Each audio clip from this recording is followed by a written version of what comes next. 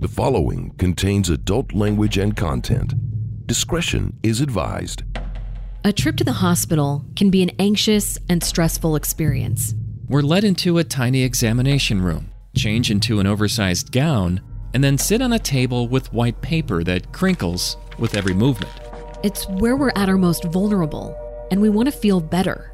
Never does it cross our mind that the people at that hospital might be harming us just to ring up our medical bill.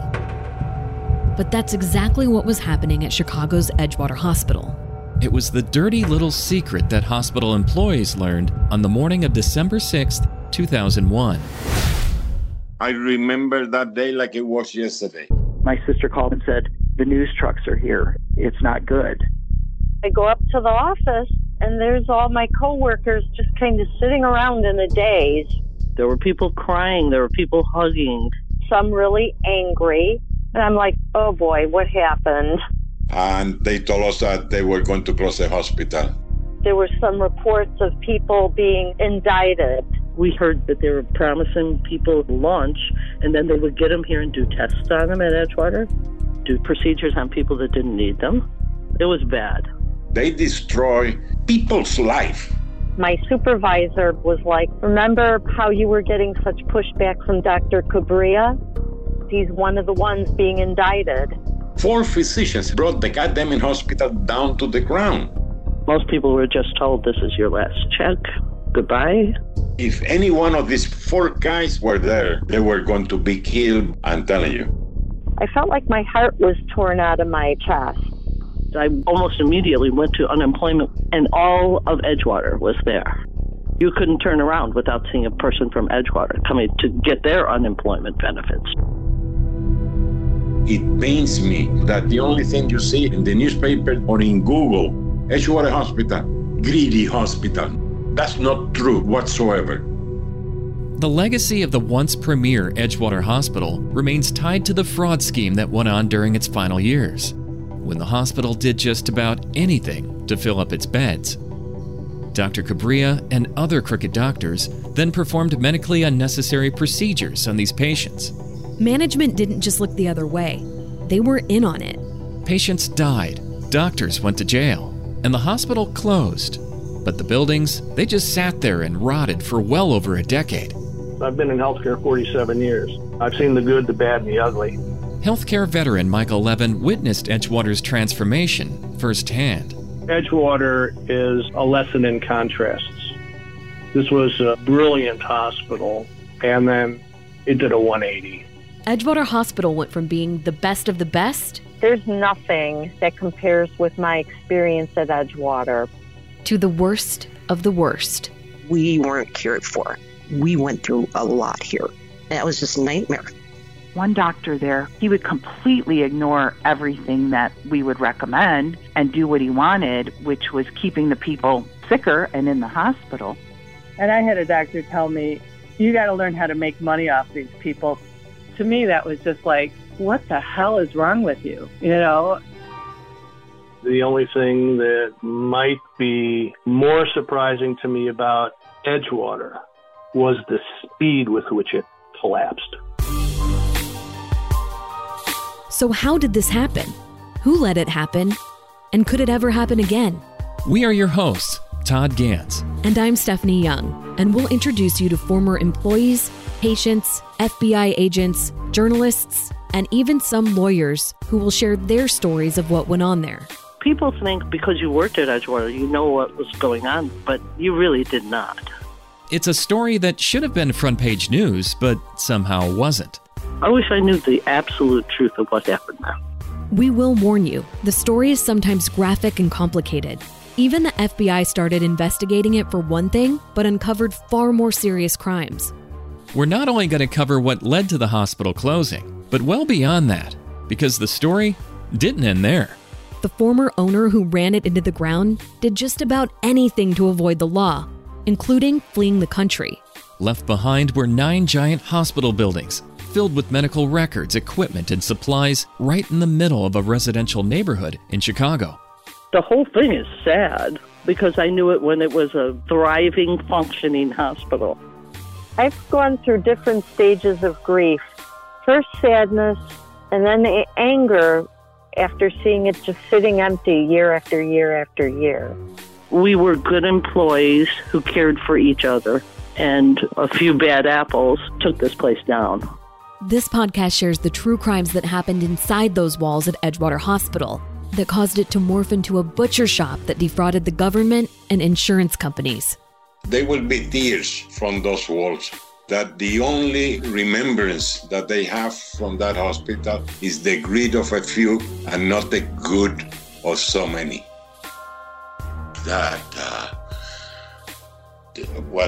Excuse me. I'm crying.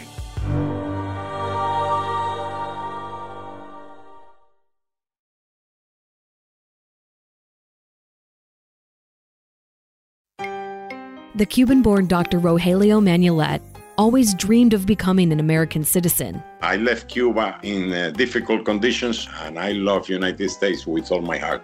He came to the States with one goal in mind. I always wanted to go to the United States to practice medicine. Once settling in Chicago, Dr. Manuelet went to work at Edgewater Hospital. When I went to Edgewater Hospital, I was 24 years old. I was a little kid. The first job that I had was as a surgical assistant until I passed all my boards, etc., etc. The problem was, he didn't speak English. So he learned by watching TV shows like Sesame Street and The Tonight Show with Johnny Carson. And at the beginning, I didn't understand the jokes and that kind of stuff, but I kept trying until one day, my wife and I started laughing. And I said, now we got it.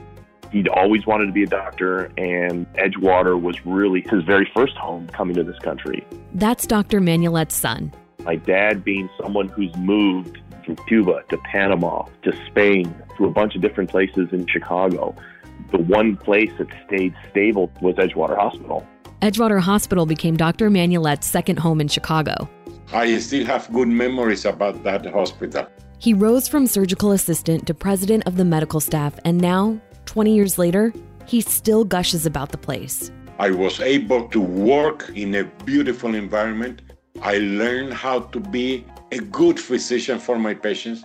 It gave me the American dream. He's retired now, but always dreamed of returning to Edgewater Hospital to see the next generation of doctors and nurses. My dream was, every time that I come back to Chicago, stop by Edgewater Hospital, see the new physicians, walk around, talk to people. Oh, you are so-and-so. Wow. That was my dream. And it didn't happen. His dream never came true because the fraud scheme happening at the hospital led to its bankruptcy. Another Cuban refugee named Dr. Andrew Cubria was a big part of that scheme. He was a very troubled person. When he came to Edgewater Hospital, he was a good physician, board certified in cardiology, board certified in internal medicine, but he became greedy. And when he became greedy, I said, this is it, Andy, no more. You go your way, I go my way. Whether it was greed or ghosts from Dr. Cubria's past, something changed. Dr. Andrew Cubria, he killed 2 patients, literally. We'll talk more about Dr. Cubria in later episodes.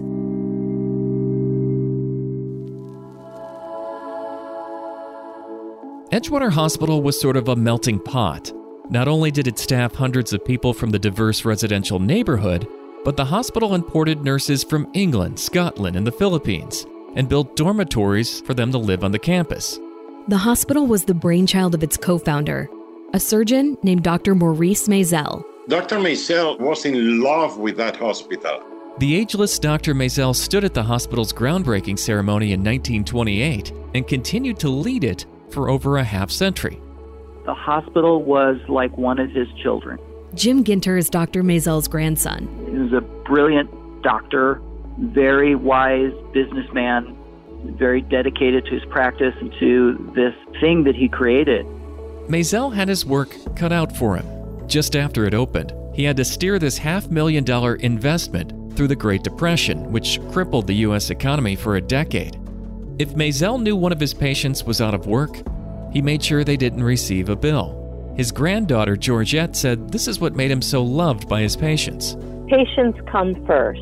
That was my grandfather's credo. Maisel wanted the hospital to look and operate like a five-star hotel.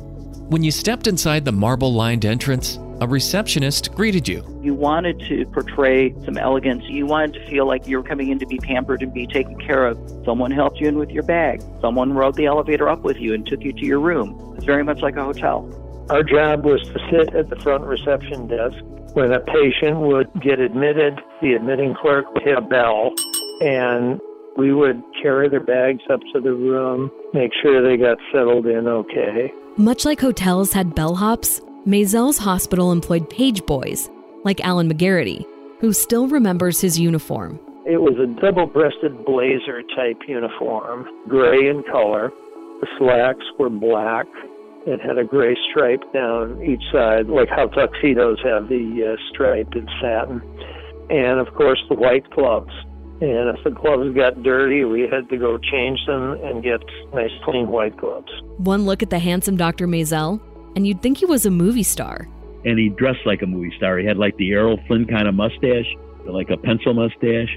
That's Leonard Schneider, who worked with Maisel. He was very handsome, and he walked around like he was king of the castle. Not only that, Maisel was the doctor to the stars. There were several celebrities, and he was their physician. They would fly into Chicago to get treated by him. He knew and treated many of the old-school Hollywood A-listers, like Bing Crosby and Jimmy Stewart. We also heard rumors that Frank Sinatra and the Rat Pack frequented the hospital just to dry out. The Rat Pack and other celebrities stayed in private suites tucked within the hospital. The rooms were very big. That's Patty Vaccarella. They had actual dining tables in them. They had 2 phones in there. These massive rooms contained all the amenities of a luxury hotel, including a bar, of course. They would get special sterling silver tea service. They would have these ornate teapots and special place settings on it, and these were really heavy. And I remember carrying some of these trays thinking, oh my God, I'm going to drop this thing. At dinner time, a tray girl would stroll the hallways and play a xylophone to announce your meal was on its way. That was a tradition. That was right when I first started there. Mary Booker still remembers that tune. Do do do do do do do do do do do do do do doom doom doom. You know, it was a privilege to be the one to walk down the hall and let everybody know supper's coming. Maisel was a perfectionist, and sometimes that rubbed people the wrong way. This man used to come at 3 o'clock in the morning to make rounds. And if he caught you not doing your job, you were in deep trouble. He was a scary dude. That's Karen McCarl. He had a fly off the handle kind of thing. You know, he did have bad temper, and he'd fire people on the spot and stuff like that. He would spot check on his employees just to make sure they were doing what they were supposed to. Donna Jarvis still remembers one of Maisel's spot checks. Every morning he would come around with his entourage, and they would start on the top floor and make their way down. And he came around and he looked for things that were wrong. And in each room you had the curtain that you could pull. Well, God forbid, in one of the corners on the curtain, this was off of the hook. Now, you would not have seen this if you were standing there looking at it. And he come up to the desk, and he always called us honey. He says, honey, look at that curtain up there. And I go, well, what's wrong with it? He says, off the hook. And I'm busy on the phone with the doctor. And I looked at him, and I said, are you for real? I'm not stopping in the middle of CPR to hang a curtain rod. He just turned around, started laughing, and walked out. One time a guy delivering flowers wanted to go up to the floor, and he went to the elevator for delivery, but it wasn't the one for delivering flowers. And I saw Maisel just push him down because he wouldn't get off the elevator and go on the right elevator. And Maisel had to be like way in his 70s or older at the time. He's not a young guy. I know at times people thought he was a tyrant, but you had to be a tyrant right back to him, and he loved you for it. Just the way he stood and moved, he was a classy guy. I'm glad I never got chewed out by him. Roger Eamon started at Edgewater in 1977 and quickly became concerned by the number of people Maisel fired. He fired 2 directors of nursing, a couple of HR directors, and so I'm thinking I better line up another job. So I slipped my resignation letter under his door. Instead of accepting his resignation, Maisel ordered Roger to call him. He says, "Eamon, in my office at 9 a.m. tomorrow and don't be late." And he hangs up. So I go in. I'm getting ready to sit down. He reaches under the desk and hits a button and the door closes behind me. I said, "I'm really in trouble now. I'm really in trouble." So he says to me, "I'm not letting you leave here." Roger agreed to stay, but he would later become embroiled in the scandal that would lead to the hospital's demise.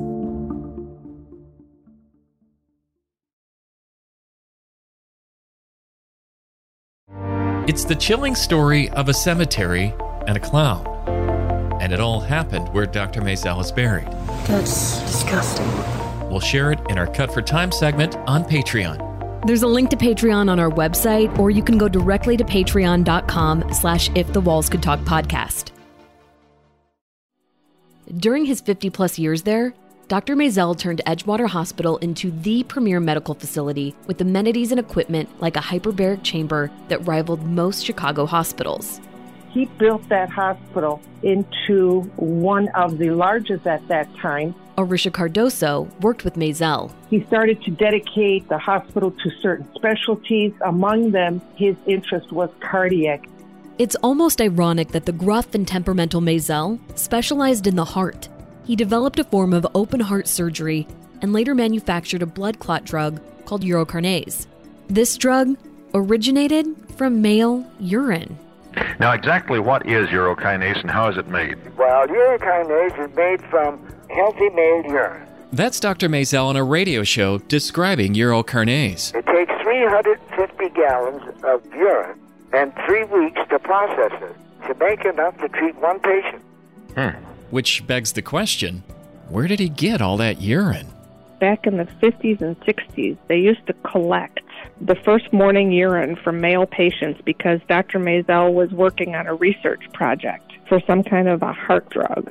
When I first got there, it was kind of odd because I would go to the men's washroom and they're collecting urine. I thought, what? It was something Roger Eamon questioned when he started working there. And I found out he had developed this urokinase that blood clots in your heart and stuff and brain, it took it away.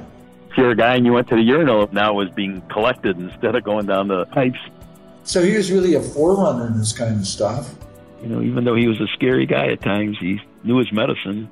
He ran a tight ship. There's a saying that back in the day, everyone from Chicago's North Side was born at Edgewater Hospital. And 2 of the biggest names to be born there are Hillary Clinton and John Wayne Gacy. Hillary Rodham was born at Chicago's Edgewater Hospital in 1947. In high school, she was voted girl most likely to succeed. And we all know that Hillary went on to marry Bill Clinton and later became First Lady, Senator, Secretary of State, and a 2-time presidential candidate. On the other side of the tracks, you'll find John Wayne Gacy Jr. Now, the Jr. usually gets omitted from his name, but he was born to parents John Sr. and Marion at Edgewater Hospital on St. Patrick's Day 1942. John was the quintessential middle child who got along with his sisters and mother, but had a more challenging relationship with his father. There was definitely verbal and psychological abuse, and he would always call Gacy stupid and you'll never amount to anything, you're just a dummy. Author and filmmaker John Borowski is a Gacy expert. He was never good enough. He most likely wanted to overcompensate for everything by doing 300%. So he's overdoing everything, to please his father. Look at when Gacy grew up, basically in the 50s, which was the worst time in America for anyone to be gay. Here he is with these feelings, and what can he do but keep it all bottled up inside him? Fast forward to the 70s when it was still a tough time for gays, and here he is covering up and hiding who he is, just like he did with the bodies. When you look at the psychologists, some of them said that they believed it was Gacy murdering himself over and over again because of his internalized self-hatred for being gay. Gacy is infamously known for creating Pogo the Clown. Pogo because he was Polish and on the go. While dressed as Pogo, he visited children at local hospitals. Longtime Edgewater employee Karen McCarrow shared that one of these hospitals was Edgewater. I do remember people telling me that he dressed up as a clown at Edgewater. He used to come and see the sick children. I would say it's entirely possible because he was born there and he performed all around the Chicagoland area as Pogo the Clown. Donna Jarvis remembers Gacy turning up as a patient at Edgewater. Yes, he was in room 101. I remember him laying in that bed. He never said much. He was very, very quiet. And, I talked to him, but I had no clue who he was at this time. Just laid there, he'd answer your questions, but would not be very conversant. Now, there are even rumors that Gacy actually targeted the young men who worked at Edgewater Hospital. People that were our page boys, they were all these high school kids, that were like the bellhops, were actually murdered by him. Alan McGarity was a page boy. I'd be real surprised if Gacy was targeting page boys, unless they happened to go to work for him with his construction company. Well, I can confirm that he was a patient in the coronary care unit. I don't remember what dates, but he was in room 101. Known as the Killer Clown, John Wayne Gacy went on to become one of the more prolific serial killers of the 20th century. When you think about it, it's because of Gacy that people are afraid of clowns. He was later sentenced to death after being convicted of at least 33 murders. 29 on his property, 4 in the river. But there may be one more. With his last words, "Kiss my ass," Gacy was executed by lethal injection in 1994. He was a finely tuned murdering predator who learned from every step and mistake along the way. And all these years later, why are we still fascinated by the John Wayne Gacy story? He was the best of the best in his field. He ran an entire business out of his jail cell at Menard on death row. He would paint these paintings. He would write to people. People would come and visit him. The guards would charge people to take a Polaroid picture. He even had a 900 number that people could call and listen to him answering his own questions about why he was innocent. While it's unconfirmed that Gacy murdered a page boy or performed as a clown for children there, his being born there will forever connect him to Edgewater Hospital's tangled history.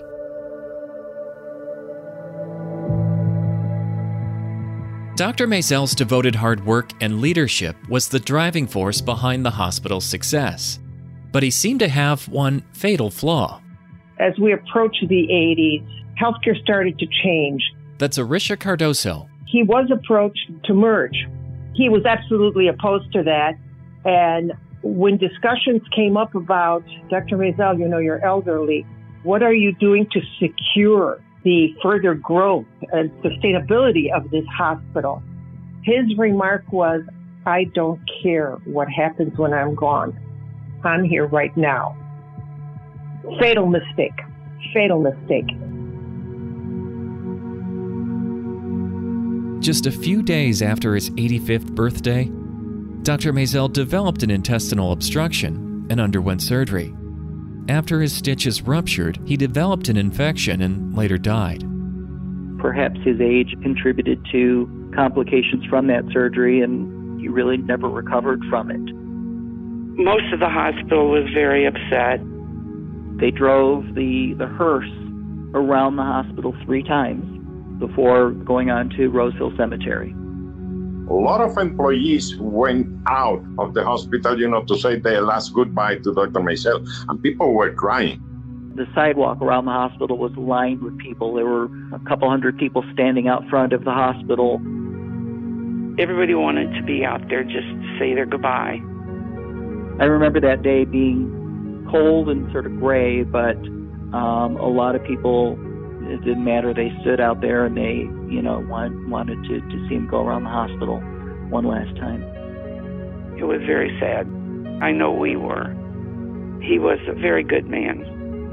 I owe everything that I am to that hospital, starting from Dr. Mazel and the people that work over there. With the passing of the only leader the hospital ever had, things quickly fell apart. The lack of succession after Mazel, that was the beginning of the end of the hospital.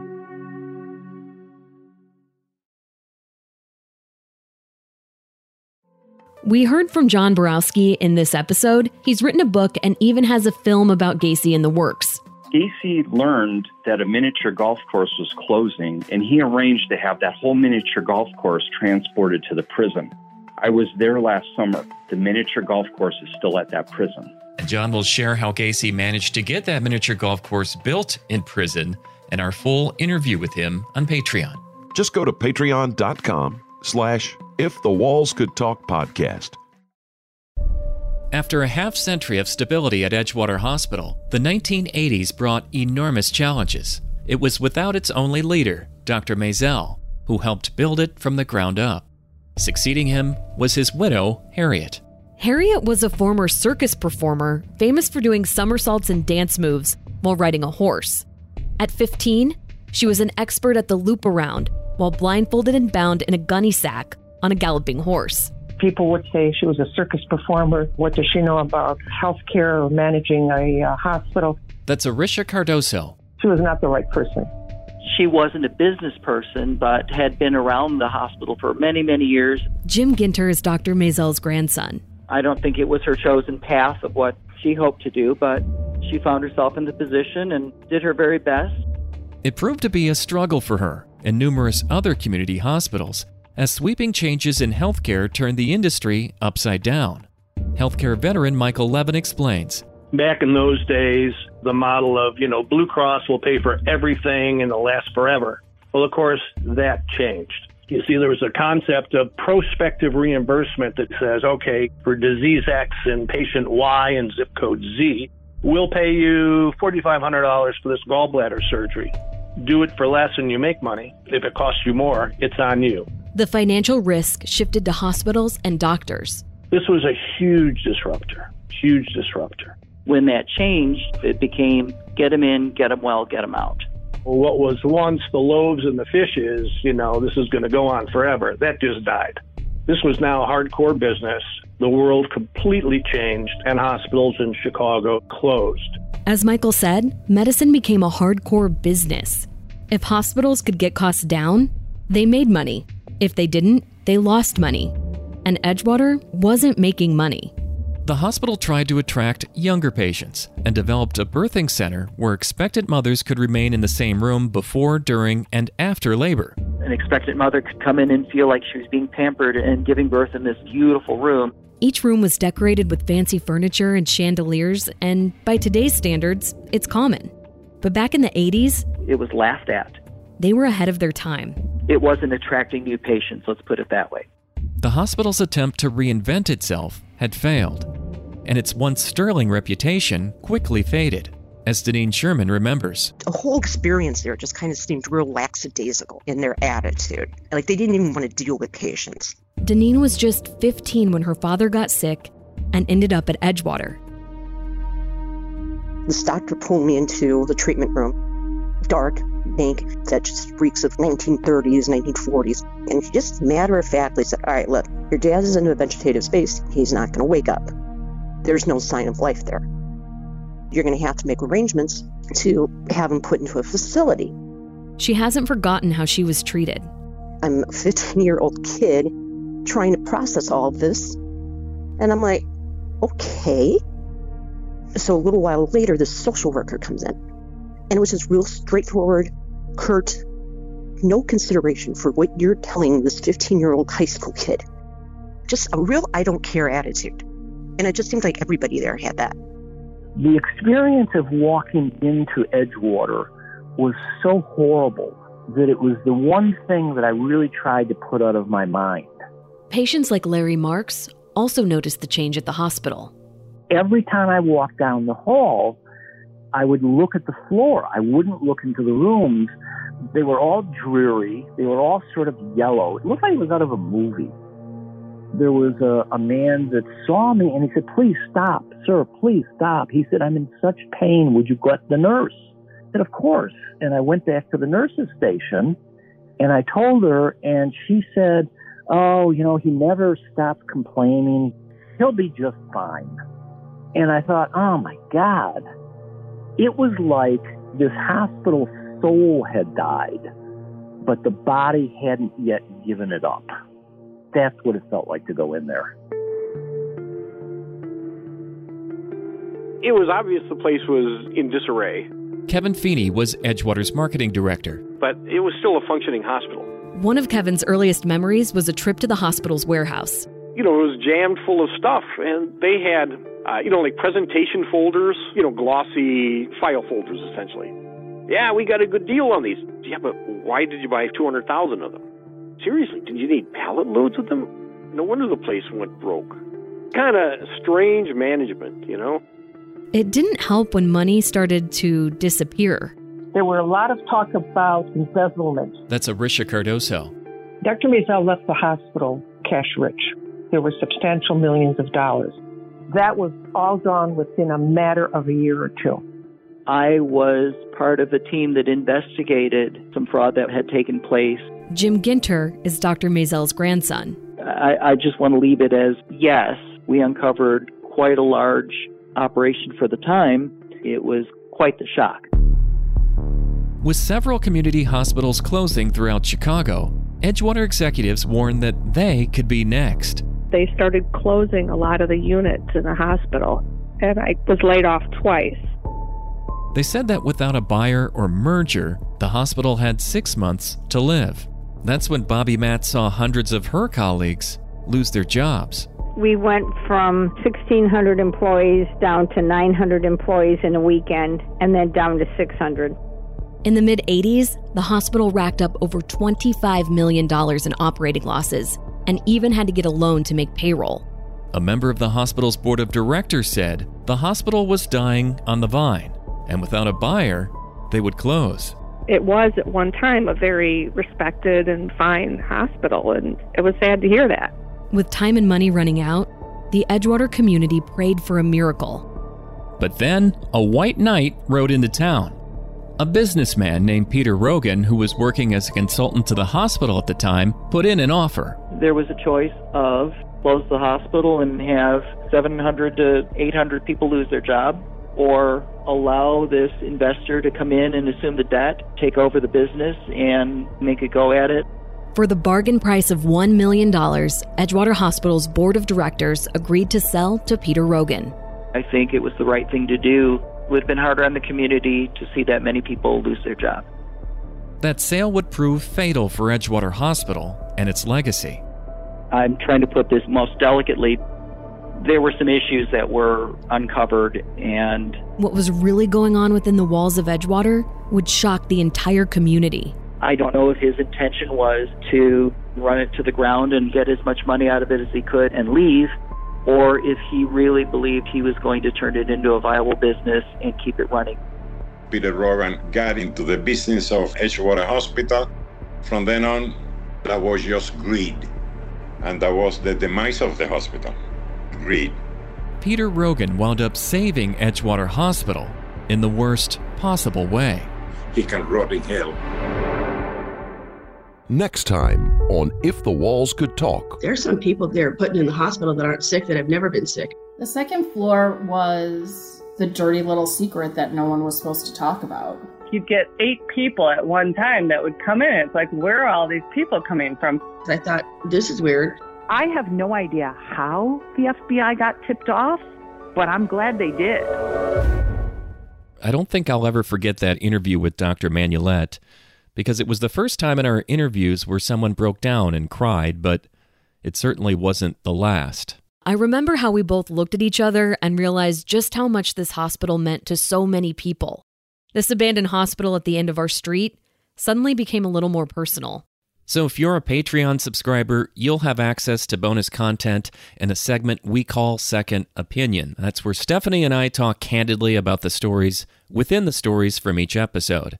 And in this week's Second Opinion episode on Patreon, we'll talk more about Dr. Manulette. We also sit down with John Borowski for more about his John Wayne Gacy film, and then play a round of Fact, Fiction, or Don't Know. We'll also share our Cut for Time segment of the podcast, which involves a clown and some deer at the cemetery where Dr. Maisel is buried. If you're a Patreon subscriber, thank you. If you'd like to become one, just go to patreon.com/ifthewallscouldtalkpodcast. We posted pictures we referenced in this episode on our website at ifthewallscouldtalkpodcast.com. You'll also find links to our Instagram page and Facebook group there too. Plus, you can send us your questions for a future Q&A episode.